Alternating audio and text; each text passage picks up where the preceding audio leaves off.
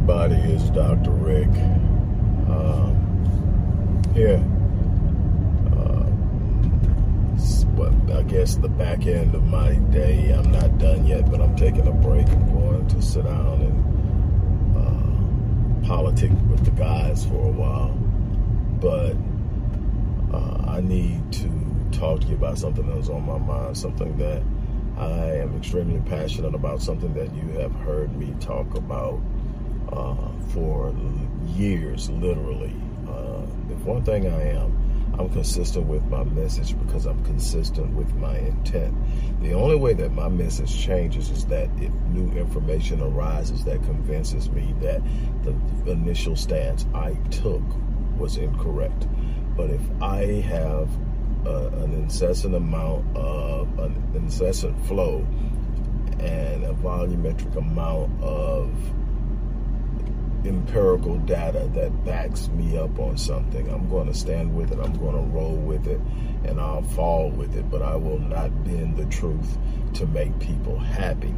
That's one of the reasons you don't see the subscribership blowing up on my page, despite literally thousands upon thousands of articles of truth, information, strategies, plans that everybody seems to think is exceptional, but it doesn't grow because I tell the truth. I'm not here to entertain you. I'm not here to win your vote. I'm not here to become popular. I'm not here for any of those things that other people do because they understand that if they work it right, money's tied to it. I'm not here for money. I earn a living. I run businesses. Would I like to be able to raise more money to support the work I do so it doesn't weigh so heavily on me? Absolutely, but that doesn't happen, and I keep going. I've done it for years, so obviously I'm committed to this game because this game does not pay me at all. So that allows me also to speak the truth. I have absolutely nothing to lose. So one of the things that I've always been really, really, truly given to, and speaking of giving, if you want to give, the information's in the description box. I'm not going to go through all that today. If you really truly believe in what I'm doing, do what you think you should do to support the work I do so that people like me are able to continue to do what we do. But here's what I want to talk about. I've been talking about for years, the feminization of the black male image. I'm going to talk about that. And I'm going to talk about this Nikki Hiltz character who won the ladies 1,500 meters for the USA Nationals track and field championships to see who goes to the Worlds. She beat world-class athlete Mu. And I'm saying she because she identifies as transgender, non-binary. So she's neither, but she identifies. And I'm gonna touch on why that. I have a problem with that. Since she is biologically a female, why I still have a problem with the way that it's being played in the media. But I'm going to start off with this whole feminization of the black male image. Let me tell you something. We can talk about what athletes and entertainers are and are not all day. We can sit up and say they are not.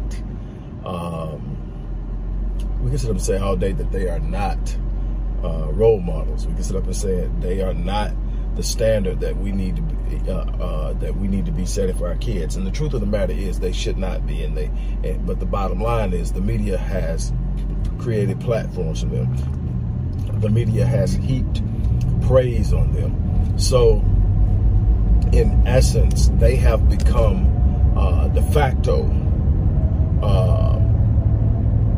role models, whether you like it or not, whether they like it or not.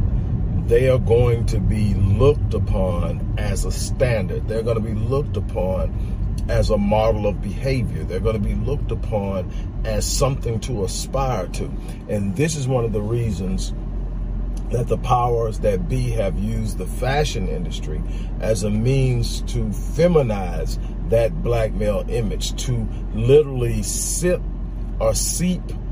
or drain the masculinity from black males, many of which I believe are actually heterosexual, but are presenting themselves in highly masculine ways because they think it's fashion sensible, that it speaks to their extraordinary fashion sense, that they are willing to step outside of the box. You don't step outside of the box of masculinity. Masculinity is something you should own from day one. And when I say masculinity, I don't want to hear none of this bull crap about toxic masculinity. I've already given my lecture on that, my speech on that. I've written on that and everything else. There's no such thing as toxic masculinity. There's toxic behavior that they love to ascribe to masculinity, especially when it comes to a black man. Why? There's an assault on masculinity. So the more negative ideologies and ideas and monikers we can attach to masculinity, the more people will hate it, the more people will despise it, the more people will look down on it. Before you know it, anything that is reflective of true masculinity will be hated and despised in this world for the sake of what?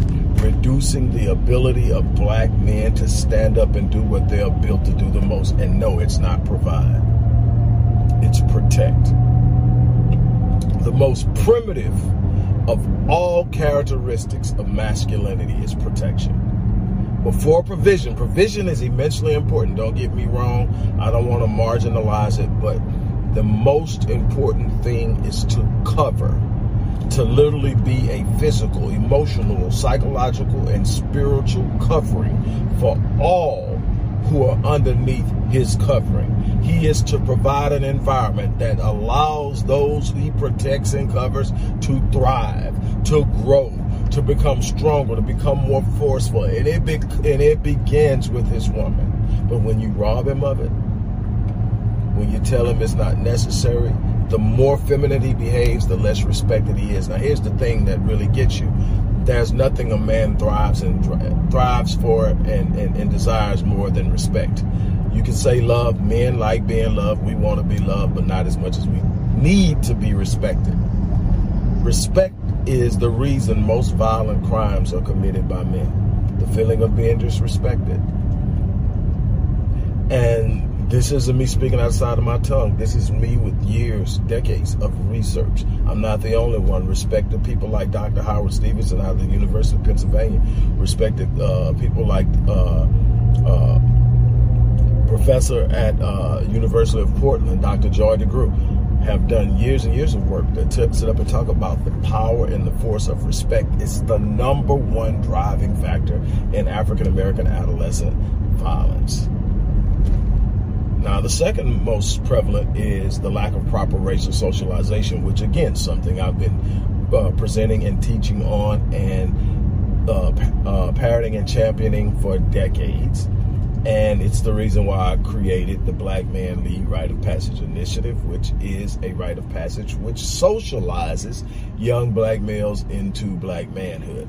It is immensely important. Why? Because it reduces violence, it reduces the proclivity for criminality, which reduces the chances. It also reduces the chance of dropping out of school and not getting a diploma, which reduces the chance of becoming incarcerated, increasing the chance of earning a livable wage that's capable of supporting a family, which brings in the second level of inherent masculinity, provision. You can't talk about provision before talking about protection. You can't talk about either before talking about socialization, but we have a problem. When I looked at this cat, 7 foot tall, NBA player,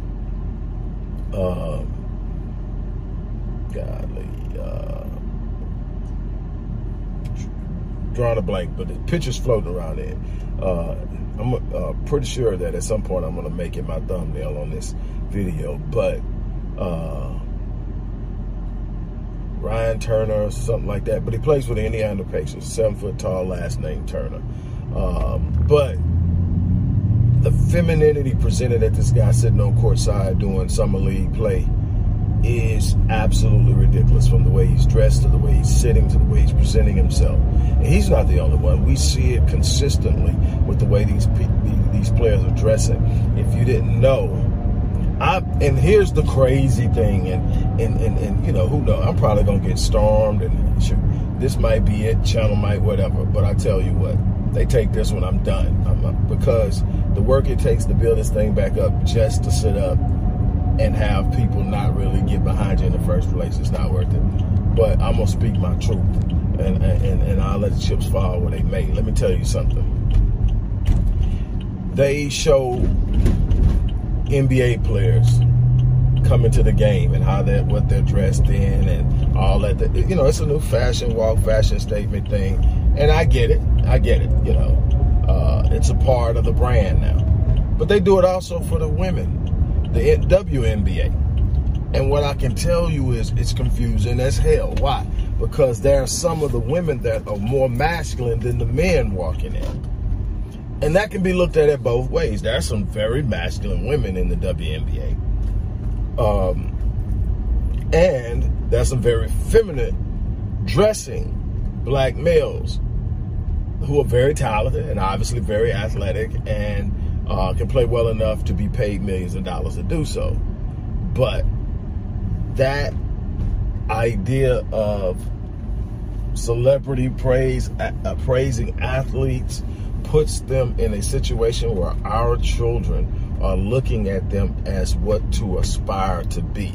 The problem is it is immensely difficult, next to impossible, to lead from a position in which your masculinity isn't amply displayed. And once again, I'm going to say this: toxic masculinity does not exist. Toxic behavior is not the same as masculinity. And we have to gain an understanding of that so that we can speak on it from an educated perspective. So when we sit up and talk about this, masculinity is by its very nature provisional, protective,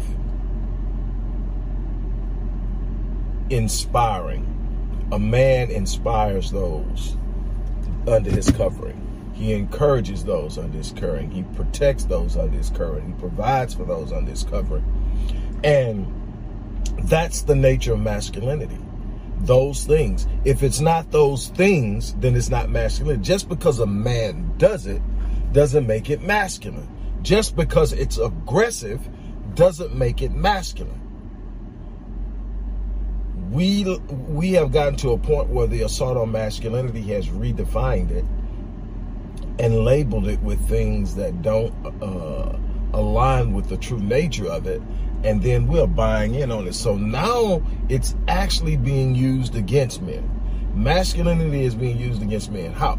The moment that a man does something, even if it's within the confines of true masculinity, but doesn't align with what somebody wants, they are immediately accused of toxic masculinity. So then what happens? It's this forceful way of putting a man in his place and making him docile, making him conform, making him compliant to what we want, versus allowing him to lead and standing the true nature of who he is so that he defends the things that are truly precious. We are losing ourselves trying to conform to something that does not serve our values, our interests, our principles. And we are actually becoming not only compliant, but participatory in the breaking of the black man. This isn't me blaming black women at all. This is me saying we in totality are trying to force our men to align with a behavior that does not serve us. It serves them well, but it doesn't serve us. We need radical black men. We need black men willing to die. It was Dr. King during the time of his life that I actually am very infatuated with. The first part of his life was, the thing that all little black kids were taught growing up, the I have a dream and the integration and all that. I prefer the one at the end that wanted to check. Nobody talks about that dude. Nobody talks about the dude that said, hey, if you don't have something for which you are willing to die, you're not fit to live. Nobody talks about that dude. Nobody talks about the dude that was saying it's time to hand us our money. We come into cash and change. Nobody talks about that dude. But he said that if a man doesn't have something for which he is willing to die, he's not fit to live. See, what it is any man that's willing to die for something is crazy. That's how it's put. Stupid. There's no need for violence. Oh, there's absolutely a need for violence. A black man, any man, needs to have the capacity to become violent when necessary. He not only needs to have the capacity to become violent, he needs to have the natural aggression within him that when it's necessary, he does it. But he needs to understand what that need is. It's not some block that you don't own, fighting over that. It's not going back and forth with your brother over some woman that's playing the both of you. It's not sitting up trying to prove you're better than your brother. It's sitting up and saying, we're going to protect blackness in every aspect, starting with the black woman, starting with black children. And we're going to protect every element and component. We're going to start with the neighborhood. We're going to start with the community. We're going to protect it with our lives. And this is what we start to grow. But we've got to develop and build that. But what we cannot do is sit up and sit silent while they present to us an emasculated, feminized image of ourselves and say, this is what we want from you, and everybody be okay with it, clapping and applauding it. Hell no. Now, real briefly on this Nikki Hiltz thing, and the thing is, I was really hot when I first heard it, because when you normally hear non-binary, transgender running and competing in female sports, is normally a former biological male. This person was born a female, but she classifies as non-binary. Now, let me tell you why it's still a problem, because she's going to cloud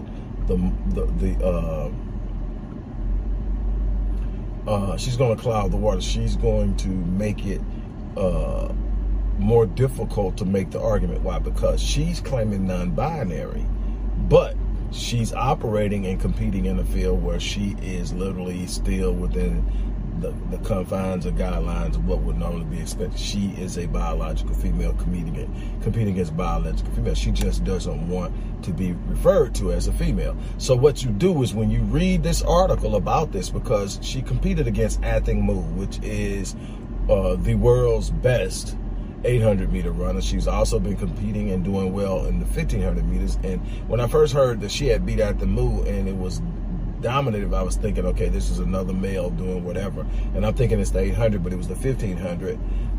And this person has actually been pretty dominant in the 1500. But here's what happens when you're reading the thing. It's confusing as hell, because it says when they turned on the stretch, not she, but when they turned on the stretch, they accelerated. So you're thinking, okay, it's two of them when they're going. They said when they lined up, you know, that was a flag out there, and they took it as, and they. And I'm like, they, who is the other person? And then I realized this new pronoun stuff. You know, it's no more he or she, it's they. And so you can't refer to them as he or she because they're non-binary. They are neither. So you have to say they. They, as in most of the time, is plural. You know, they, them, plural. And so here's this thing, you're trying to figure this out. But, you know, despite, you know, besides the obvious confusion, here's the thing. So now, because you got someone saying they're non-binary, but they're operating inside of their own actual biological assignment, you know, everybody's going to say, okay, it is what it is. And it is.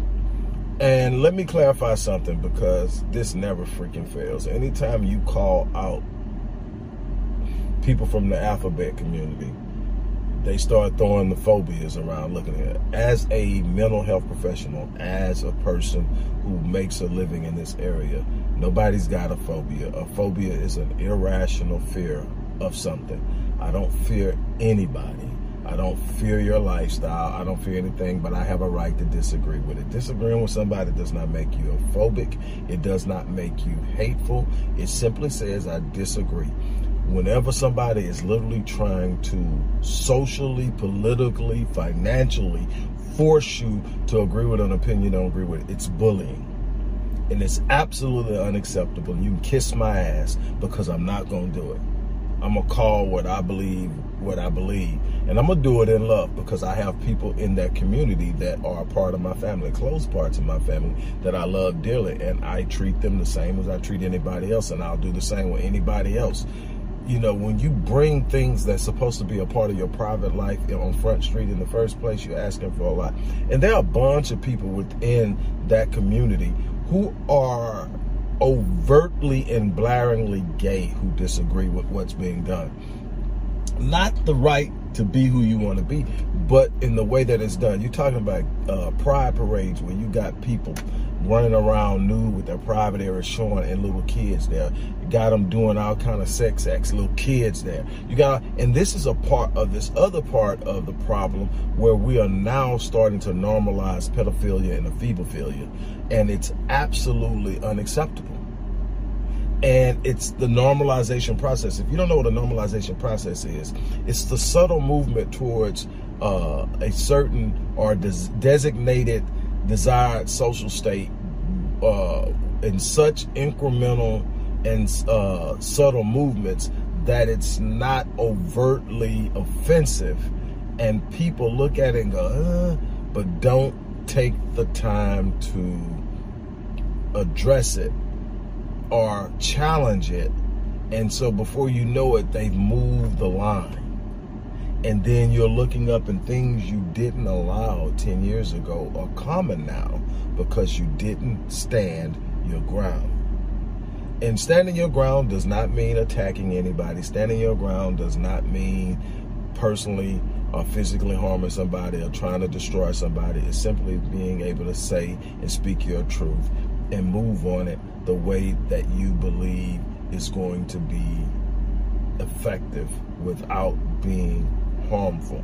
I'm not in any way suggesting anybody harm anybody unless somebody harms you. And that way, it doesn't matter who it is. If you try to harm me or mine, I'm going to do everything that I can to end it. I'm not playing halfway with nobody anymore at this point in my life. I'm not trying to do anything. You stay out of my space, you'll never have a problem with me. You leave my people alone, you'll never have a problem with me. If you mess with what I am assigned to protect, I'm going to do everything I can to end it. It's that simple. But this is the thing here. We have a responsibility as a community to look at what works and is effective and it aligns with our characteristics and our values, our interests, our principles, and determine within that what we want to champion, what we want to resist, what we want to all out push back on. And we need to do it unapologetically. We have got to take more aggressive action towards these things. On that note, look, I'm gonna get ready to get out of here, but I had to stop in and talk about that. And like I said, this isn't new. Anybody's followed me, this has been my stand from day one. I'm not here to tell you how to live your life, but you can't force me to receive it in a way that impairs upon what I want to do and how I want to live, because I'm not going to do that to you, and so you're not going to do it to me. And that is that. To everybody, peace, love. I'm out of here. Talk to you soon.